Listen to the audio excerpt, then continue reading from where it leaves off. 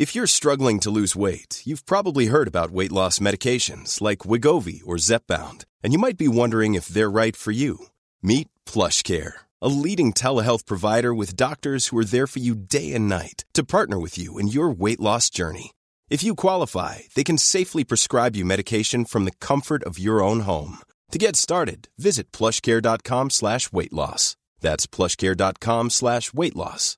plushcare.com/weight-loss. Did you know, on average, heating your home makes up 82% of your energy bill? Installing a smart thermostat could save you a lot of money and be good for the planet. Honeywell Home have been making the home smarter and more comfortable for over 100 years, and their trusted smart thermostats help you get control wherever you are. And because they work with Google and Alexa, you can simply change the heating with your voice. Installing a smart thermostat doesn't have to be confusing or time-consuming, so why not visit getconnected.honeywellhome.com to find out more.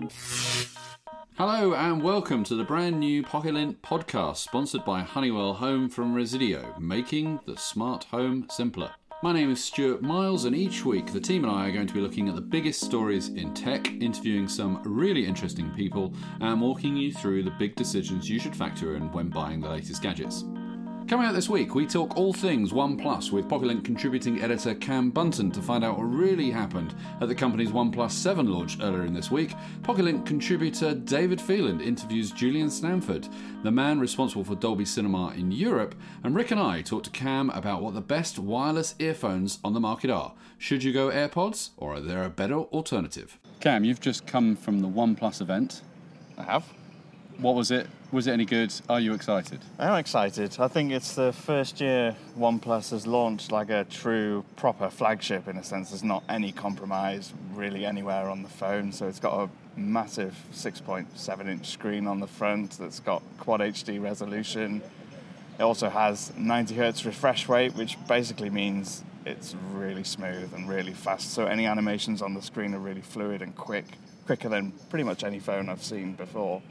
Also means people who like gaming, highly intense graphics games, they can load them, they're smooth, they don't stutter or lag in any way at all. And also they've put a triple camera on the back, which has 3 different focal lengths. So you've got your ultra-wide, your regular, and your 3 times optical zoom. So you've got those 3 distinct.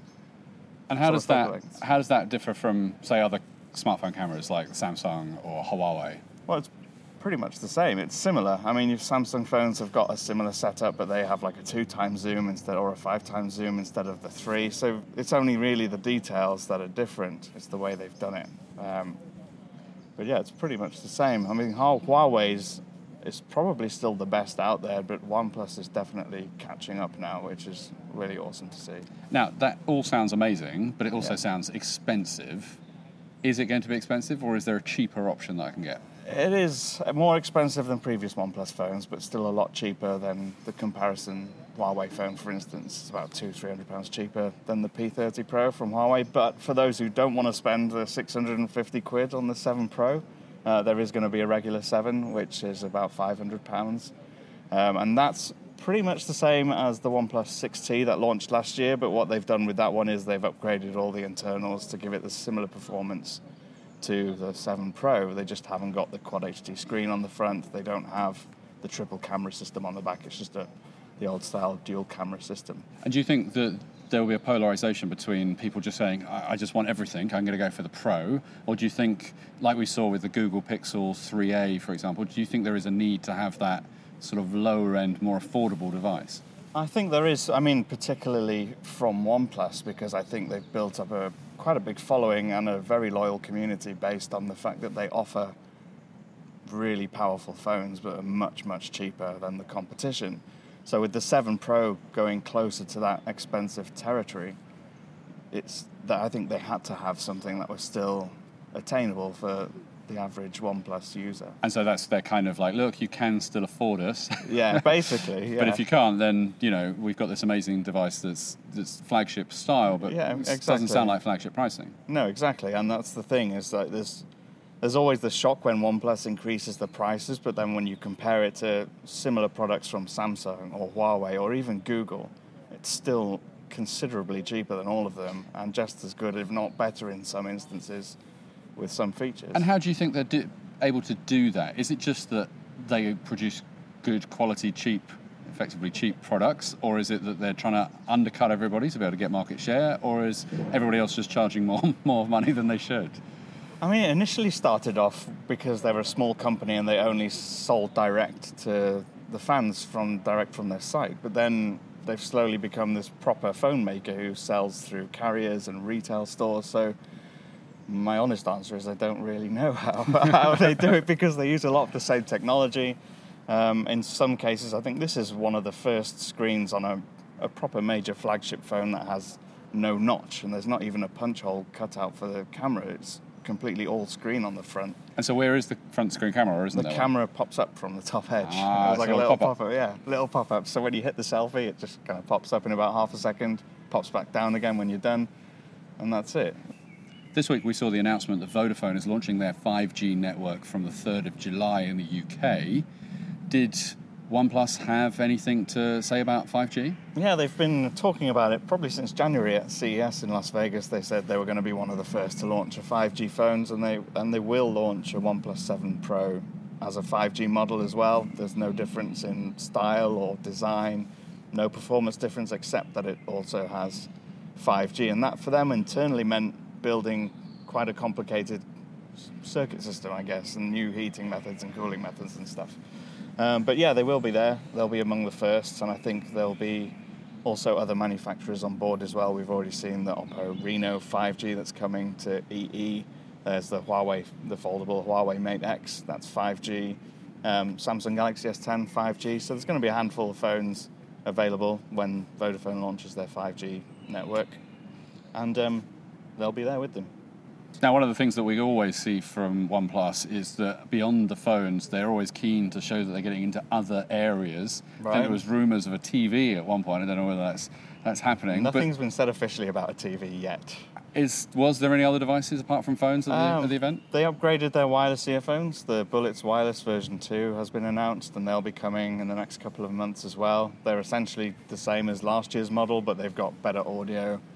New design in the earbud casing is all made out of stainless steel, so a little bit more premium again from them in the earphone market as well. It seems to be a trend we've had the first wave of in-ear wireless headphones, Apple AirPods, for example, yes. The Samsung Buds, which I know you played with as well. Yeah. How do these fare? Have you tried them yet? I've tried them briefly. They're okay. They're not completely wire-free, so they have a neckband around the neck, which means cheaper technology, which, again, they haven't told us the price, so I don't know the price yet. But last year's model was under £100, so, again, it was about giving you good, solid wireless performance, but at a good price as well. And we reviewed them quite well last year, I think, so the second one's hopefully will be just as good. Still to come, we check out the best wireless earphones on the market. There are tons of them. I guess the AirPods are the ones you see everybody wearing on the tube, or when you're travelling anywhere, everybody seems to be wearing them. But yeah, you've got all the big name audio companies do wire-free versions of some kind. So Sony, Bose, Sennheiser, Master and Dynamics, Samsung do them. Pretty much anyone who makes in-ear headphones makes a wire-free version now. This week, PocketLint contributor David Phelan went to a small but perfectly formed state-of-the-art screening room at Dolby's HQ office in the heart of London, Soho. He was interviewing Julian Sanford, the company's Senior Director of Business Development for Dolby Cinema for Europe, East Africa and CIS. He's had a busy 12 months. Odeon Lux in Leicester Square is the company's first true Dolby Cinema and features over 400 Dolby Atmos speakers and over 10 miles of cabling in the vast two-tier auditorium. The cinema, that opened to the public in December, has since been joined by a further one in Leeds, with plans from the company to open more across the UK in the near future. But how does this affect us? Will the cinema ever become redundant? And how and when will we get more of the lovely tech in our homes? I'm sitting here in Dolby's screening room in central London in Soho with Julian Stanford. And I've seen some movies here. They're pretty awesome. They were sound and look tremendous, and it's a beautiful cinema. What were your goals in setting up this screening room? What were your aspirations? So this screening room represents an example of what we do commercially. So this is a small screening room that is available for people to hire and to use, but the characteristics that pertain to this particular screen are also exemplified in the commercial Dolby cinemas. And what we did was, Dolby, as you know, is a company that has been famous for sound over the years. We've, right back to 78, we've been doing feature film sound with all our fantastic equipment. But what we wanted to do was set out to create the optimal environment, not just for sound, but for vision and for the physical environment for experiencing a film. And what happened was our scientists and engineers in California spoke to the creative community in Hollywood and asked them what they wanted. And they came back with some key characteristics that were then incorporated into the offering. And the offering itself really can be defined based on three pillars, if you like. The first pillar is sound, which is, as I say, is Dolby's heritage, although we now have as many engineers working in vision as we do in sound.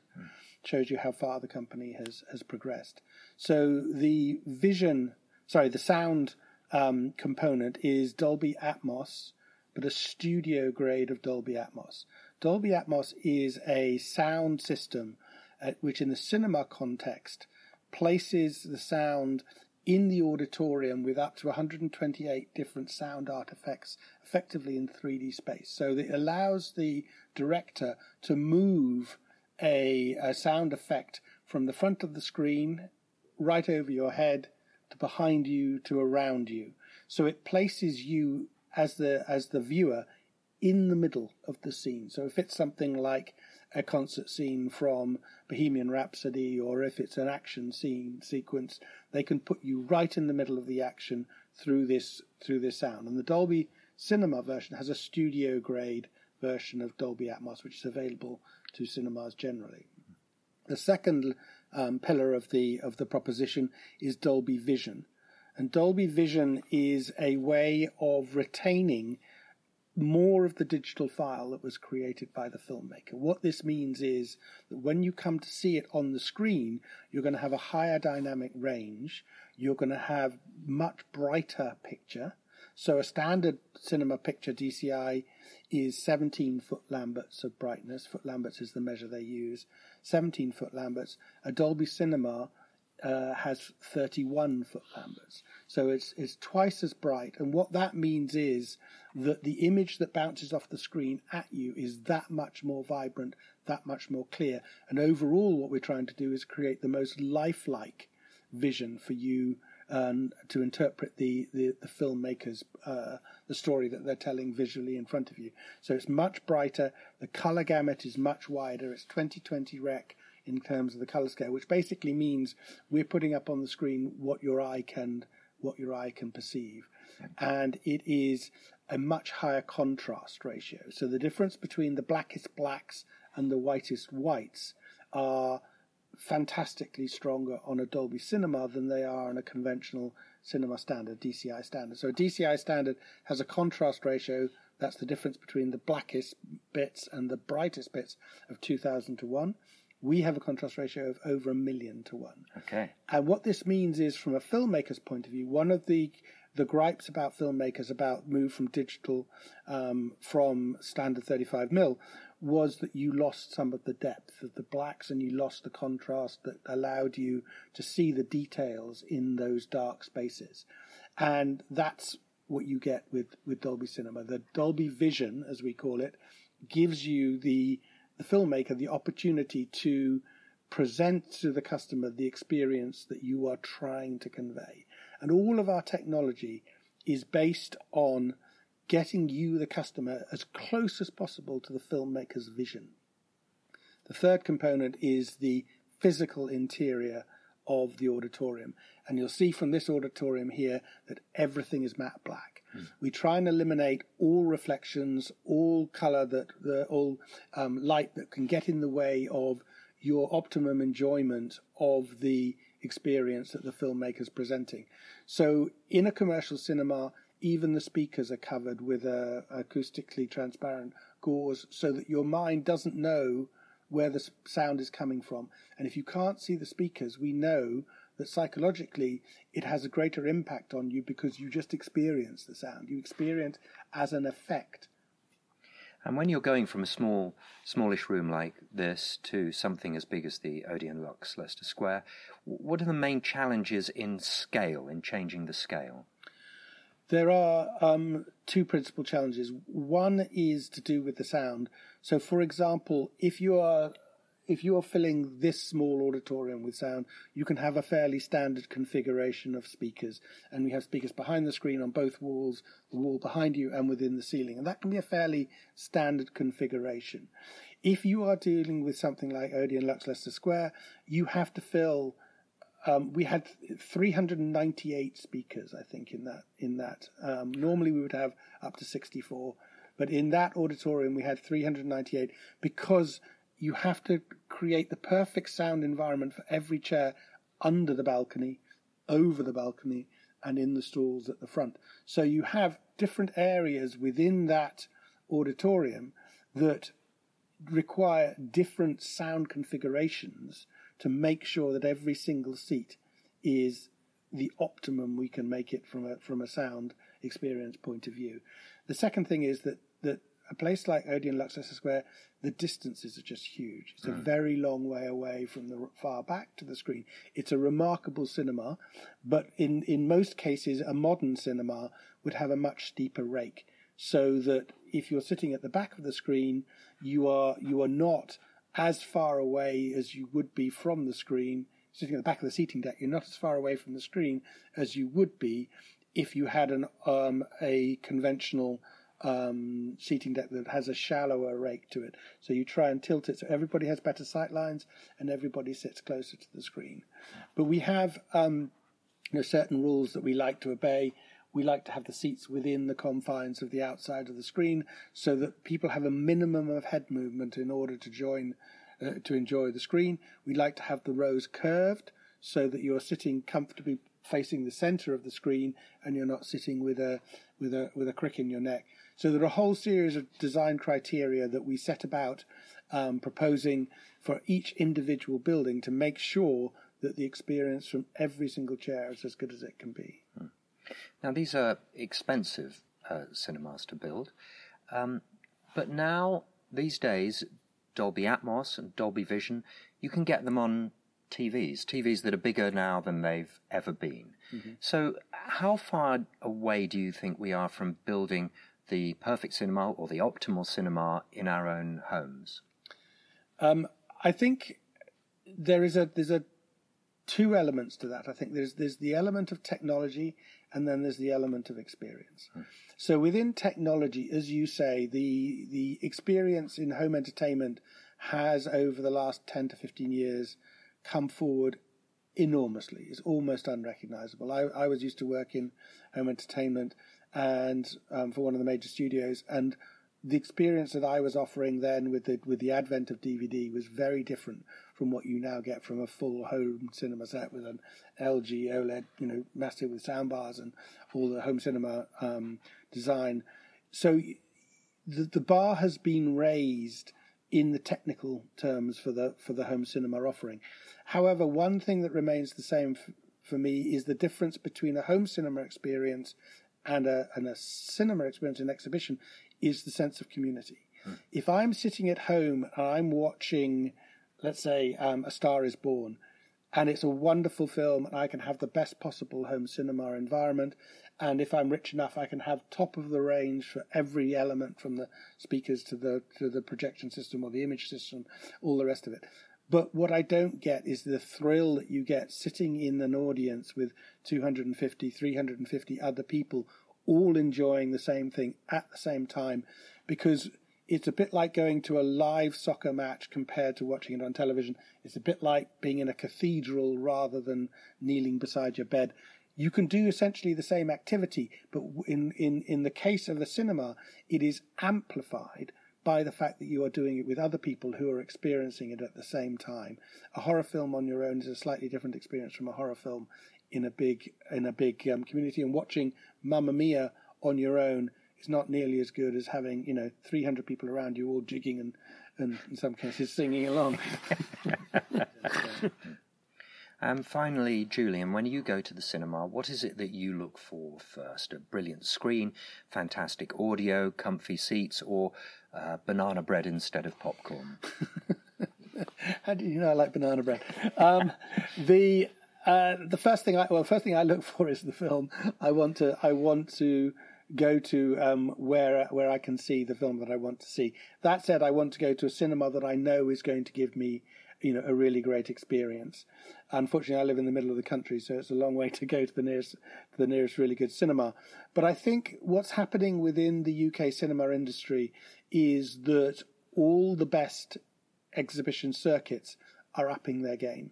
So they are realizing that what you were describing earlier in terms of the increase in quality of the home entertainment experience makes it imperative that they improve the offering that they are presenting to the cinema goer. So if we take, for example, the last cinema that I went to was the Leeds Thorpe Park, Odeon Leeds Thorpe Park.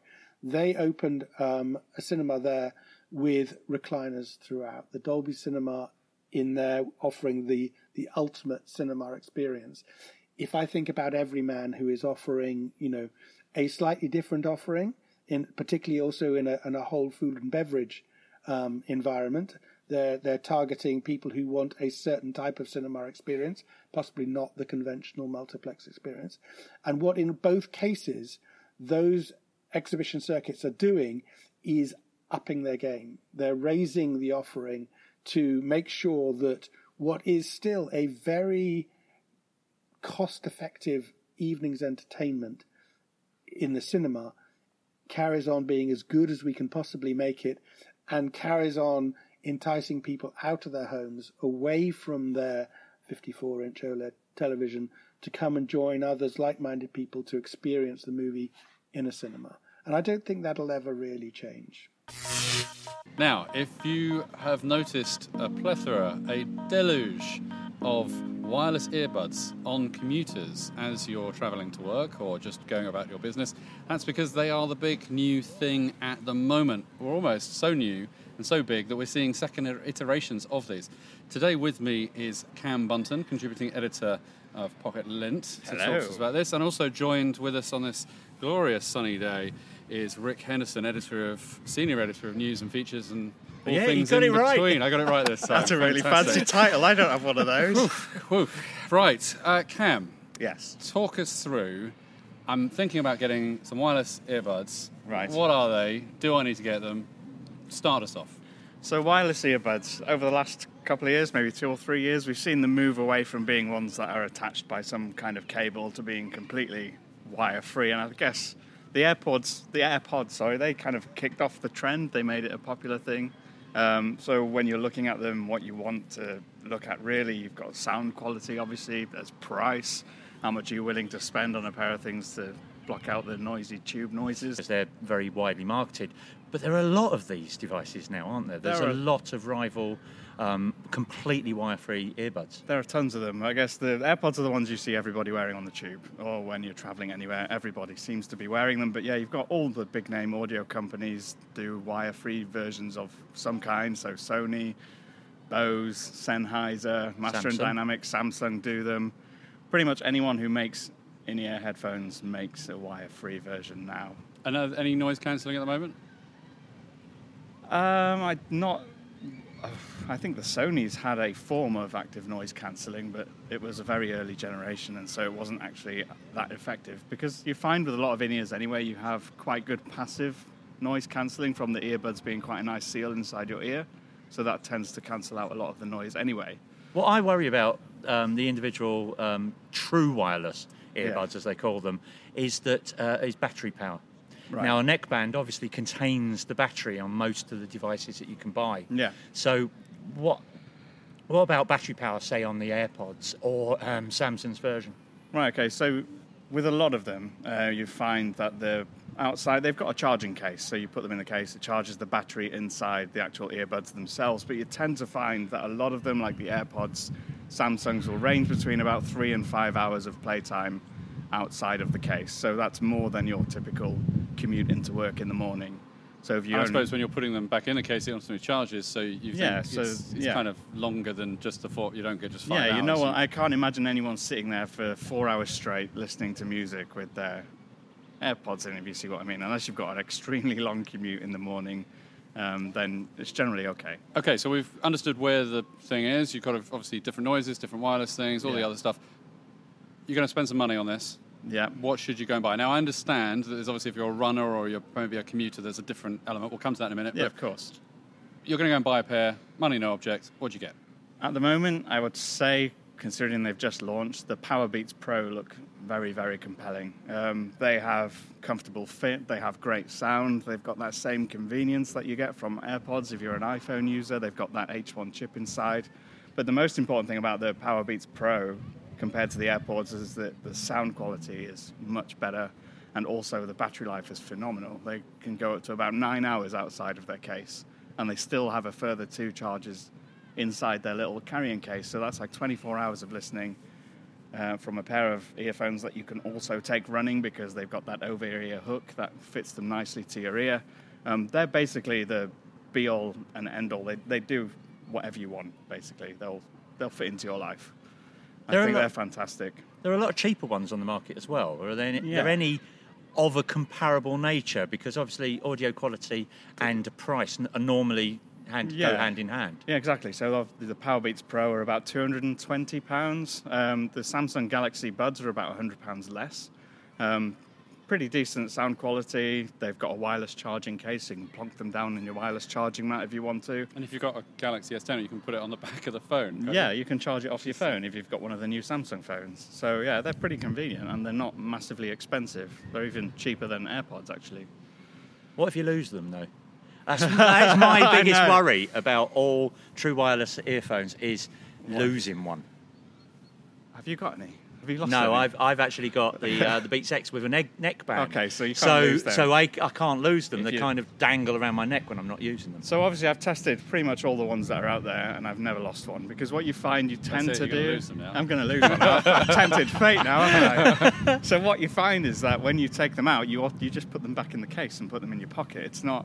And if it falls out, you know it's fallen out because it's not there anymore, and you can look for it and find it. But I've not had any yet that have fallen out my ears or got lost so far. And so probably final say on this, you sort of comment, AirPods, what's your verdict? What do you feel? Is there a reason that they're so successful? I mean, for me personally, I use them, and it's that it's convenience. That convenience of being able to put them in, take them out, put them in, take them out. It's fully about the convenience with the AirPods. They come in a really nice tiny case. You can just put them in your ear. They pair with your iPhone really quickly. I think that's why they've been so popular, is the convenience, and obviously so many people use iPhones. It just seems like the one to choose. Well, that's it for this week's show. New episodes of the Pocket-Lint podcast will arrive every Friday with more news, interviews and buying guides for you to enjoy. We'd also love to hear your feedback to help us make the show even better. And if you have enjoyed it, please let your friends and colleagues know so they can enjoy it too. Until next Friday, pip pip.